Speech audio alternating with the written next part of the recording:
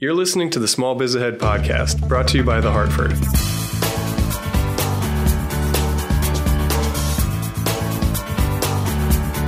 Hey, everybody, and welcome to the Hartford Small Biz Ahead podcast. You are listening to Gene Marks. My co-host, John Adakonis here, is fast asleep and laying off on the job. No, I'm just kidding. He was unable to make this conversation today, and so I do miss him, but that's okay. We have a great guest that we're going to be speaking to about everything you should be knowing about the proposed infrastructure plans that are coming our way out of Washington. And, we're really looking forward to a good conversation with that. So let's get into that if we can. My guest is Kip Eidberg. Kip is the Senior Vice President for Government and Industry Relations for the Association of Equipment Manufacturers. Kip, you know what? I'm pretty sure I spoke to your group a few years ago.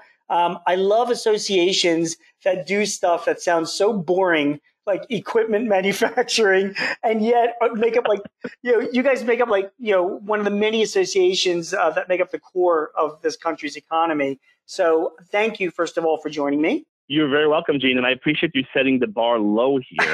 That's usually not the case. So I will try to be not boring, which, hopefully I will succeed at. But I really do appreciate you having me on. I appreciate the opportunity to talk about infrastructure. Yeah, it's funny. Yeah, it's just funny because, it's like, if I was Conan O'Brien, I would be hosting some celebrity, or whatever. Like here, it's like, okay, we're talking to buddies from the Association of Equipment Manufacturers. And it just makes me laugh because when people first hear that, they're like, oh, the Association of Equipment Manufacturers. But in the end, what you guys do is really, really important stuff. So first of all, tell us a little bit about the association and what you do. And then for our listeners, we're going to get into, your thoughts on the coming infrastructure legislation. So tell us about AEM. You bet. So the Association of Equipment Manufacturers represents off-road equipment manufacturers and suppliers. And in the United States, our industry supports about 2.8 million jobs. That's 1 out of every 8 U.S. manufacturing jobs. So we are a big piece of the manufacturing sector,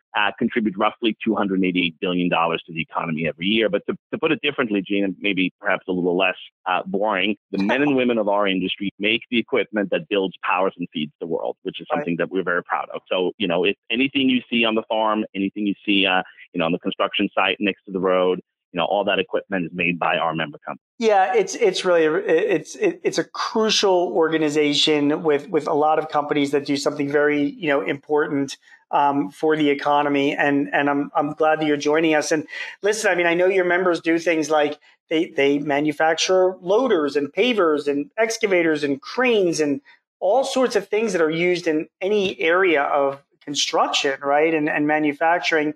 And so, are your members excited about this potential infrastructure bill? Yeah, they sure are. And I've been doing this long enough to remember when Infrastructure Week was not a punchline. And I have not seen this much positive momentum for a comprehensive infrastructure package in the last 10 years.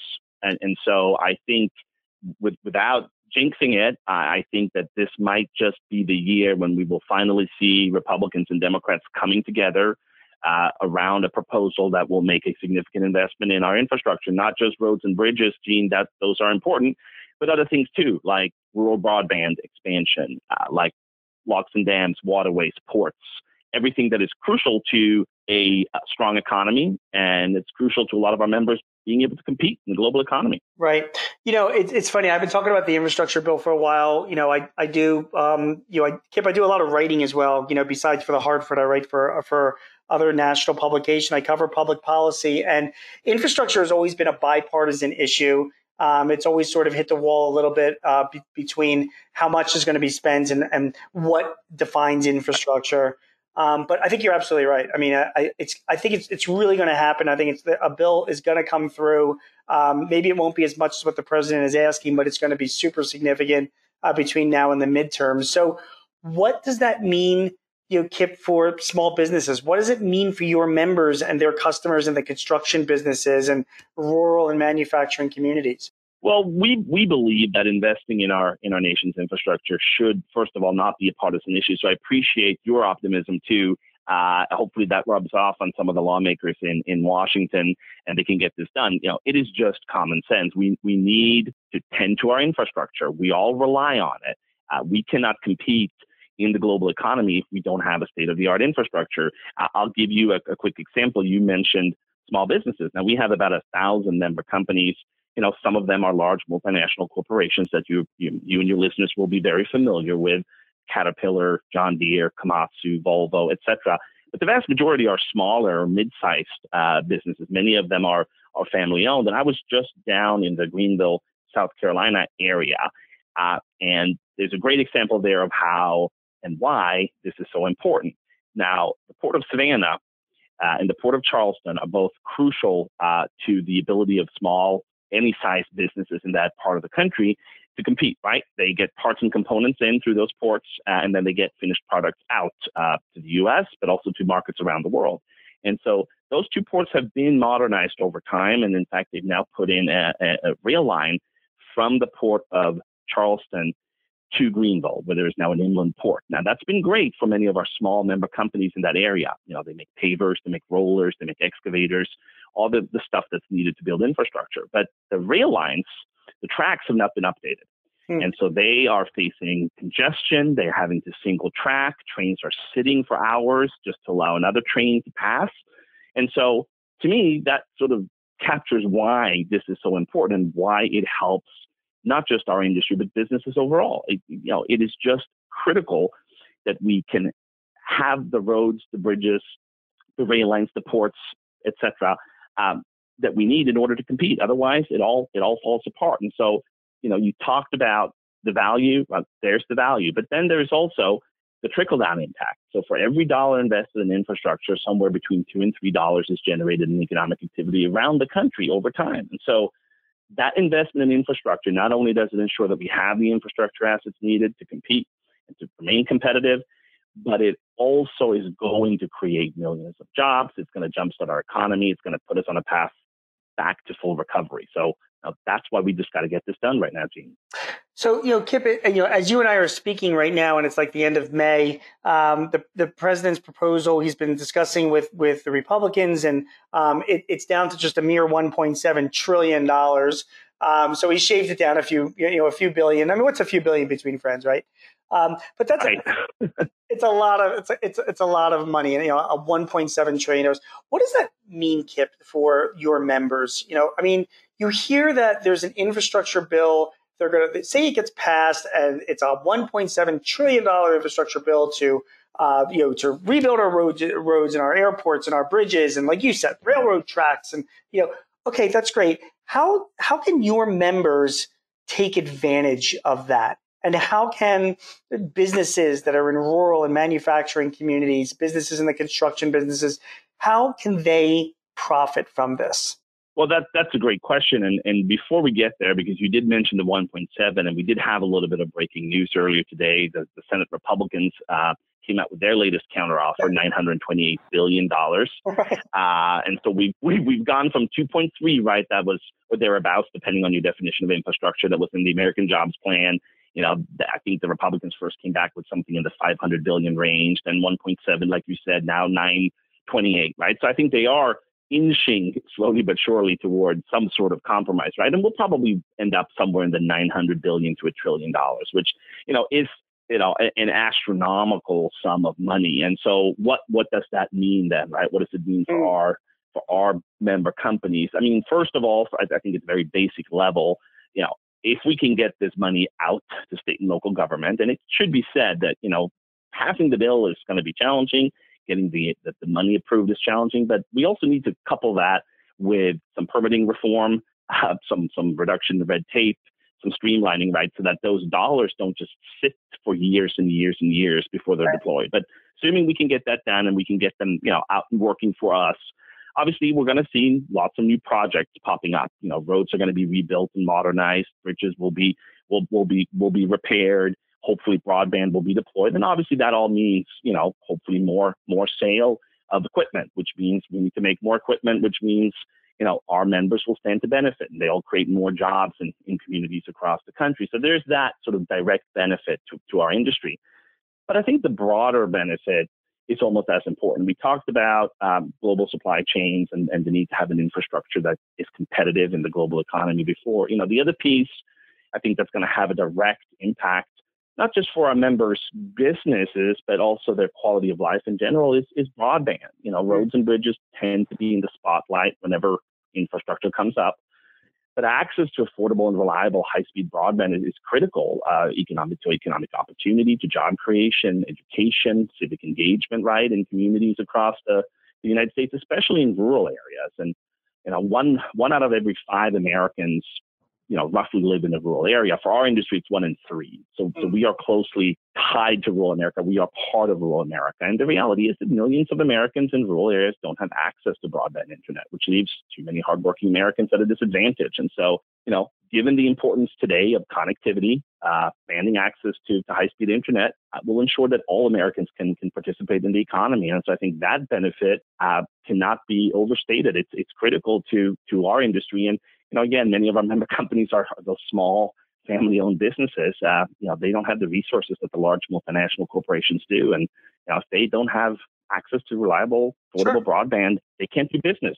Well, okay, simple as that. So let's talk about broadband for a minute, because it's just specifically. And again, honestly, Kip, if you don't know the answers to this, just say so. It's fine, because it's a little bit into the weeds. But you're right about broadband. It is, and it's always been a big thing about getting broadband out to all areas of the country. It's critical for economic development in this country. So, okay, the bill gets approved. This infrastructure bill. There's a certain amount of money that's going to be allocated for broadband, as it is, right? Does that money, right, as far as does that money go to the states, and then the states are going to be responsible for their broadband construction, or is it coming directly from the federal government?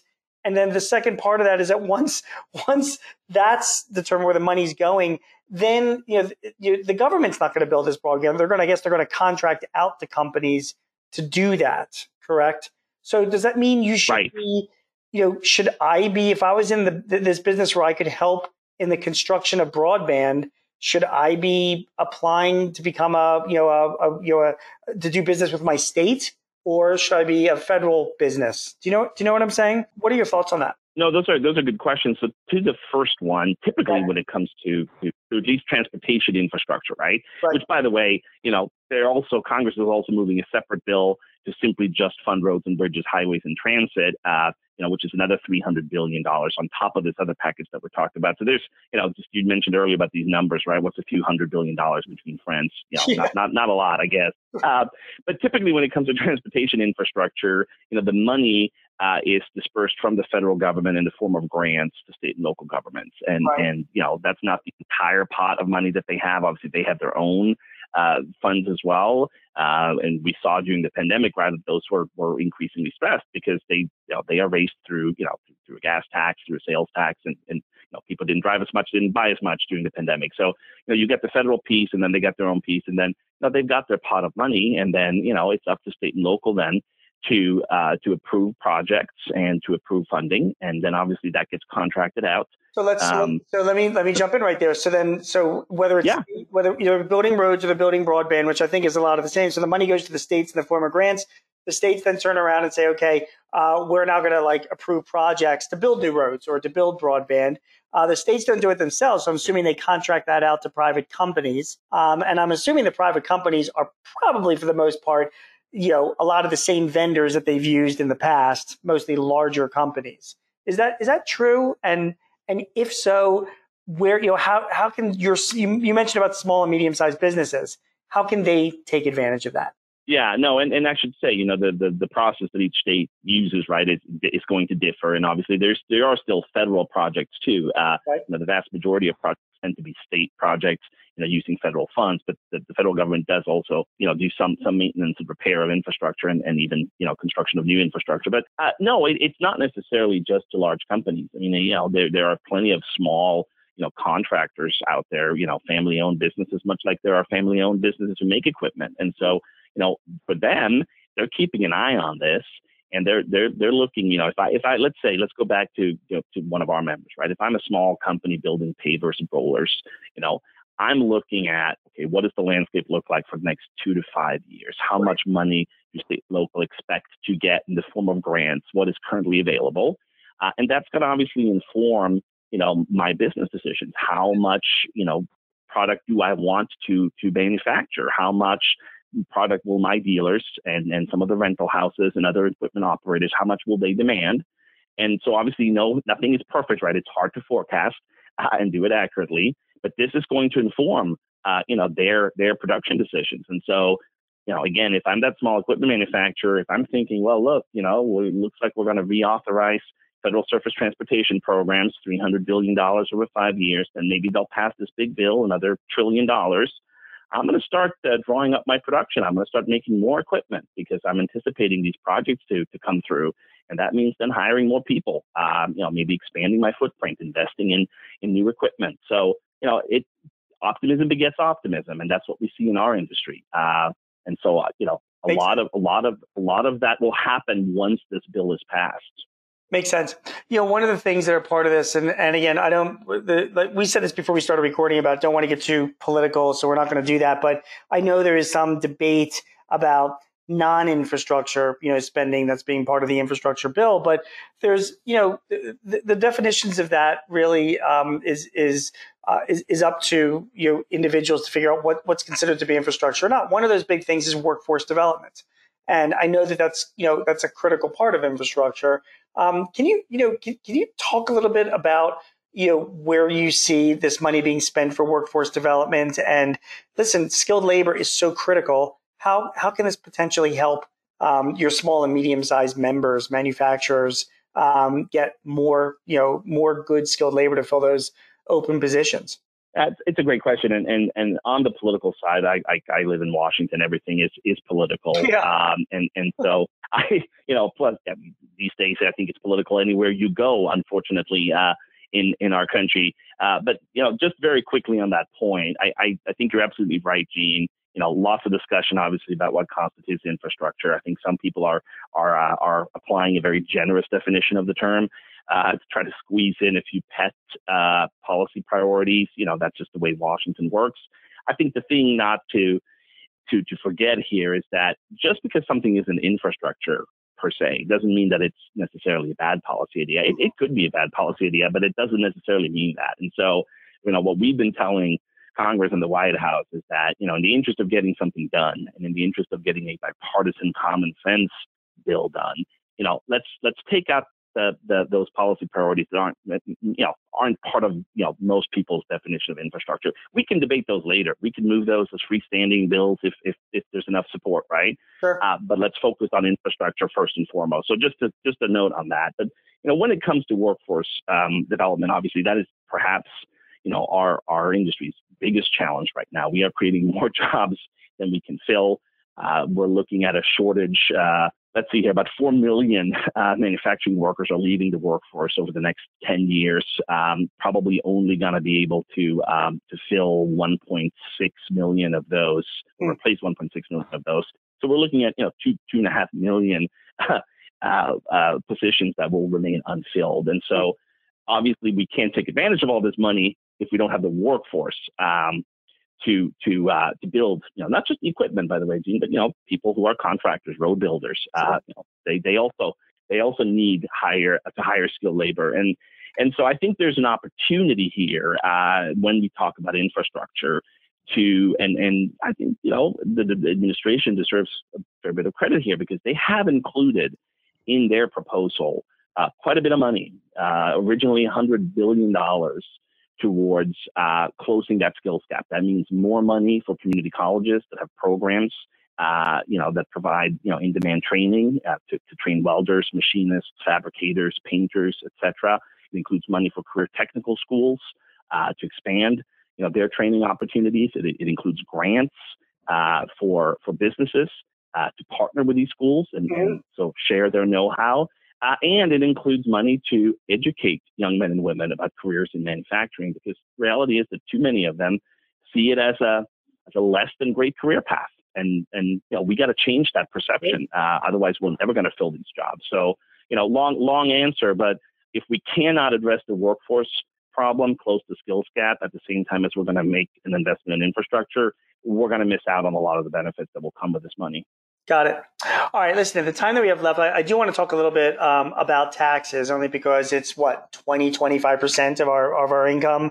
And I know that you wrote a great piece in The Hill actually last month about the R&D tax credit. And you had some suggestions, and I thought maybe I could ask you if you can share what you wrote with us in this conversation. Yeah, absolutely. And we talked about the need for bipartisanship earlier on, and I think that this is actually sort of a good segue to another issue that actually enjoys bipartisan support. And that's research and development. It's something that both Democrats and Republicans are focusing on right now in terms of making meaningful progress on legislation, in this case in particular, to protect two tax provisions that not only would encourage or continue to encourage American innovation, manufacturing, competitiveness, but to ensure the long-term competitiveness and growth of our industry. And this is particularly important for smaller and medium-sized companies, but particularly those smaller companies who do not have the research and development budgets of a larger competitive. And currently, not to get too far into the weeds here, Jane, but currently businesses can immediately deduct the cost of new investments, including costs associated with R&D, to amortize or deduct, if you will, costs over 5 or 15-year period. And those two tax provisions are set to expire at the end of this year. They were part of the grand bargain around tax reform a couple of years ago. This was one way to pay for it, or one way at least for it to be somewhat affordable, if that they were going to sunset these two provisions. And so unless lawmakers act, what does it mean for our industry? It means that equipment manufacturers and other businesses too, to be fair, will see a significant tax increase on their investment. And I cited a stat in my piece, which I think is telling. According to the Tax Foundation, forcing businesses rather to amortize new R&D costs would be a tax hike of about $100 billion over the next decade. Wow. And, the old saying, how does it go? You don't create jobs by taxing job creators. Well, right. That's what we're looking to do here if we don't change the law. Right. And really, and you're not really proposing changing the law, but you're just extending the law, correct? Yeah, that's a good point. That's right. It is just making sure that businesses can continue to benefit from these two tax provisions. And look, our industry, and we're not alone, certainly, but our industry owes much of its success and global competitiveness to research and development. Yeah. Many of our members, that's not fair, all of our members, but all of our members spend, a significant amount of time and energy trying to figure out how to improve their existing product offerings, how to solve market problems, how to help their customers, be more competitive, more successful. We've seen, the move towards what we call digital iron, which means, equipment that comes equipped with, sensors, computers, the technology that allows them to be more efficient, more precise, more safe, right? All of this is rooted in research and development. And if we cannot continue to keep R&D affordable and incentivize companies to invest in it, we're going to lose out to our global competitors. Right. Just look at what the Chinese have done on semiconductors. Right. Very true. It's very true. So, okay. So let me leave with this, Kip. We've talked clearly a lot about the infrastructure bill and the fact that, I think we both believe that something's going to happen. Maybe we're being naive, but I don't think so. And it could be anywhere in the $1 trillion range, maybe even a little bit more than that. And it will have a big impact for manufacturers, particularly those in the construction businesses, rural areas as well. So that's a real opportunity that we really have to be keeping our eyes on. And also, we did just speak about, like a major tax provision that has expired at the end of this year for the R&D tax credit that would impact manufacturing, and the hope that can get extended. So one final question for you. We're talking now to manufacturers. Between now and the end of the year, your job is you're looking at everything going on in DC that's affecting your members. Do you have any issues that you see, any potential issues that are out there that could affect, from a legislative standpoint, could be affecting manufacturers in this country over the next couple of years that we should be aware of? And tax-wise, labor-wise, or any other regulatory-wise that we should be keeping our eyes on? A great question. To your point earlier about perhaps being too naive, you kind of have to when you live and work in Washington, because otherwise, it gets a little depressing getting out of bed. I'm kidding, but I think the issue from our perspective, Gene, that is perhaps going to make or break our industry, it's not so much legislative, although there certainly is a legislative fix to it, It's the rising cost and shortages of steel. Yeah. And let me just take 2 minutes to explain the impact here. I looked up the prices this morning. Hot rolled coil currently, if you can buy it in the U.S., $1,450 to $1,500 a metric ton. It's $900 in Europe. $900. So we're looking here at a $500 to $600 price difference.